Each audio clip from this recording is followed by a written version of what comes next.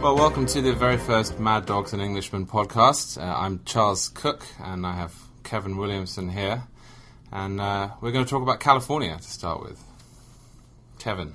Yeah. Tell me about California. Well, first of all, we were talking about this earlier. Conservatives have a sort of love-hate thing about California, which is they sort of love to hate it, and they cheerlead for the death and destruction of California and want to see it fall off into the ocean. And as you and I think, both agree, that's precisely the wrong point of view, because California is really the most beautiful place in the United States, if not the world. One of the reasons I write so much about it and that I care so much about it is because I'd like to see it turned around, because I wouldn't mind living there at some point in the future.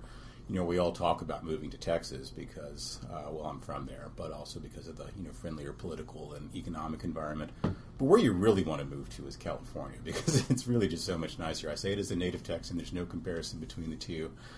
And so, you hate to see it fall apart. And conservatives, I think, shouldn't, we shouldn't cede all the good stuff to the bad guys. We shouldn't cede Manhattan and Brooklyn and California and the cities and other things that we like.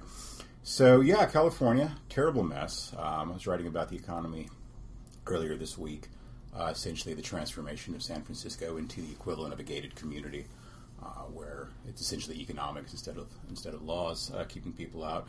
But some interesting California news this week. Occidental Petroleum, which is one of the biggest companies in California, I think it's number 115 or something on the Fortune 500, is relocating to Houston, Texas. And surprise, surprise, an oil company moving to Houston. So Chevron, I guess, is still going to be based in California, but who knows for how long. I mean, they haven't said anything about moving, but I wouldn't be surprised if they did. But an interesting Apple, which is getting ready to build a $5 billion headquarters in Cupertino, California, just announced an expansion in Austin, Texas, where they're going to have nearly 4,000 employees, I guess. I think that'll make it their second biggest site. As I understand it, that makes their Austin operation about 3 or 4 times the size of their European headquarters. So it's a significant investment.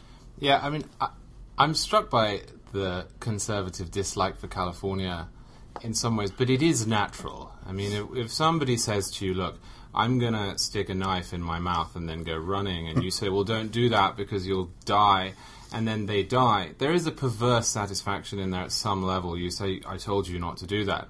And I think when conservatives say California, this is because California has for a while now sort of said, we're going to do everything that you say is bad, and we're going to come out of it ahead. And so we sort of say, well, California kind of deserves this.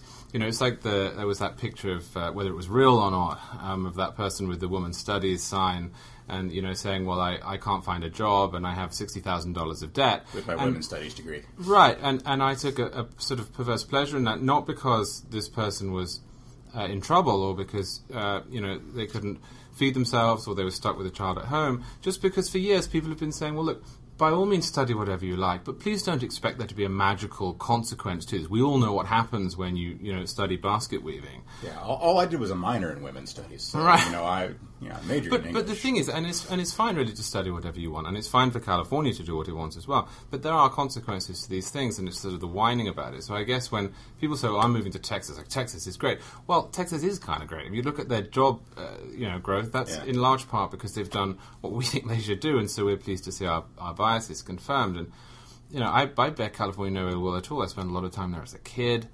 It really is the most beautiful place, and conservatives who haven't been there sometimes fail to realize what it's like. They don't believe. Jane Orlinger was saying that he wanted to debunk how great California is the first time he went there, and after about 2 hours of being there, he said, well, this is paradise. Yeah, it really is. What we need to do is engineer some sort of California refugee crisis, where we get all the people who live there to relocate to some place like British Columbia. Absolutely. Well, it has to be somewhere they can't ruin, though.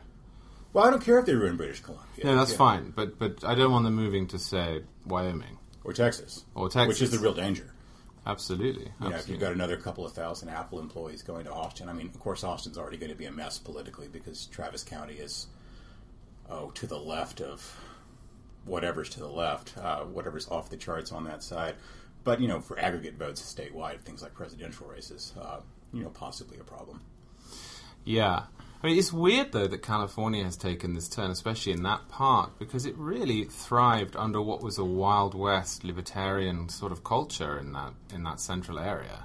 Yeah, if you can imagine if we had 1960s and 70s style telecom rules surviving into the 80s and 90s, there would have been no information revolution. There would have been no internet as we know it. It would have been a whole different sort of thing. I think it's California is a good case of the the diseases of affluence. It's the political version of gout. When you've done so well, and there seems to be so little downside for being dumb. In the 90s, we had this joke during the Clinton administration that we could afford to be stupid because the economy was doing so well. We could experiment, we could try different sorts of things, we could maybe spend some money on stuff that wasn't entirely essential, and that all seemed like a really great idea about 1997, 1998. Then suddenly, it didn't seem like nearly such a good idea. Speaking of things that aren't good ideas. Have you ever emptied a gun into a car full of kids? I haven't. I don't want to either. No, that was a subtle segue into our next topic, which is the Dunn trial, and the news that this morning a juror has confirmed that there were, in fact, people on the jury, 3 it seems, who bought Michael Dunn's self-defense claim, which I have to say I think is preposterous, having followed the case myself. Justice is, of course, a process, and the mistrial was the mistrial, and there will be another one. But really, his story was full of holes, and the verdict was unsatisfying, certainly for me. Having said that, I think there's been so much misinformation around this Dunn trial that it's probably important to correct some of it. The first thing is, this really did have nothing to do with stand your ground. In case anyone listening doesn't really know what stand your ground is a rule that 34 states have, that if you are threatened, and you have to actually be threatened, you can't start the fight, and you have to be objectively under the impression that you're threatened, that you do not have to take a safe exit if one exists. Now, in this case, no safe exit existed because the defendant claimed there was a shotgun 3 feet away, and also his fiancée was in the closed store. So this really had nothing to do with stand your ground, and I presume nobody is in favour of repealing all the self-defense laws. What this does mean is that people who are angry with Florida are angry with the jury. The jury bought a story from a man who claimed he was threatened by a gun that they didn't find, that he didn't mention to his fiancée, who, by all accounts, started the altercation and then fled the scene afterwards, ordered a pizza and didn't call the police. Now, I find that very difficult to digest. Nevertheless, it is probably better to have a system in which the defendants get off, and he hasn't got off, of course, it was mistried and there are 4 guilty verdicts, but get off than are prosecuted at will. Right, so he was convicted on the attempted murder charges, but they had a mistrial on the... And of firing missiles into a vehicle or whatever the words are. Right. And something we talked about before, and this is a real sort of liberal-conservative split, which is that people like us can kind of digest that verdict a little more easily because we see justice as a matter of process.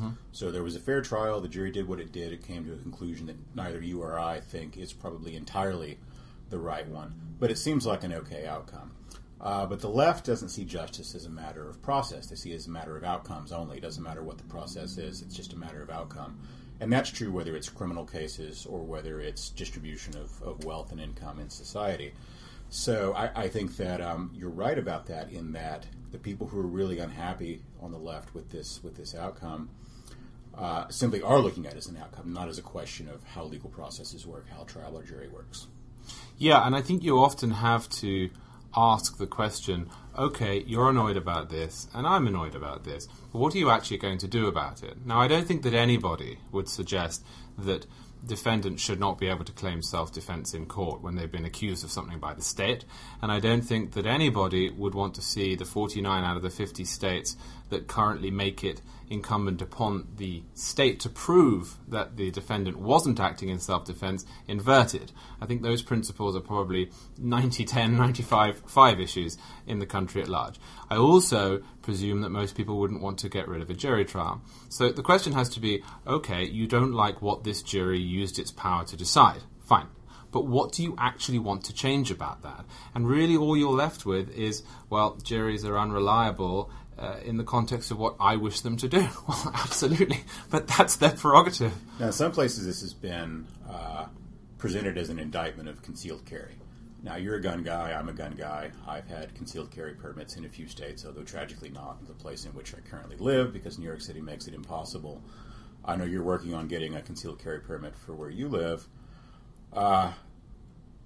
As someone who's a fan of these arrangements and who thinks that, 9 out of 10 people would be better off having a concealed carry permit, it's still the case that there is gross irresponsibility. It's just the human condition. I mean, if alcohol is legal, people are going to drink irresponsibly. If cars are legal, people are going to drive irresponsibly. And if concealed carry is permitted, there are going to be people out there who use their guns irresponsibly. And this is just, I think... well, and if concealed carry is not permitted, of course, people will just carry them around. Because those people are already criminals. But, as you know, when you get a concealed carry permit and the sort of culture around the world of people who carry, there's a very strong sort of sense of sanction against putting yourself in situations where you might be tempted to use your gun. You walk away from conflicts. You don't carry a gun into a bar. You don't go to a bad part of town that you wouldn't normally go to just because you've got a gun. And what do you think we can do as Second Amendment enthusiasts and as gun enthusiasts to bolster that and to ensure that people who do get permits to carry act like grown-ups and not like idiots? Well, the good news on this, I suppose, and as somebody who writes about firearms a lot, I follow quite a lot of blogs and forums on which people discuss these issues. And there is already a very pronounced message there to people who've just started carrying or who are going to carry. Look, as you say, do not get into an argument when you're carrying a firearm. If you do get into an argument, lose the argument. Walk away. Become the most humble you have ever been. You're not a policeman. You're not a neighborhood watch guy. You're not in the army. It is there in case and in the extreme circumstances that you need to use it. So don't go to a bad part of town and think, well, I'm armed. Now, I don't think that mandatory classes are the best way of dealing with this. But if you look at the expansion of concealed carry, and indeed of firearms purchases recently, a lot of them are actually sort of Tocquevillian little platoons. They're people going to their neighbour and saying, hey, I run a concealed carry class, do you want to cover yourself? Their husbands saying to their wives increasingly, maybe you should carry. And wives saying to their husband more and more. And so, given that those people are already invested in this idea, it's a good idea, perhaps, to encourage them to say, right, and here are the rules. Yeah. And here is the point of this. And maybe, to be honest, gun rights advocates such as myself could make more of an issue of this. Yeah, there's a cultural thing there and an etiquette thing. The one gun range that I like to go to, they take everything so seriously. If you walk in wearing a baseball cap with the bill on backward, they'll just throw you out. Yeah. You just can't come in. They want you to, approach this as a matter of something that's serious and indeed a life and death issue. So should that do it for the day, I think? I think it should. All right, we'll be doing this 5 days a week. Mad Dogs and Englishmen. Look for us at National Review and on iTunes.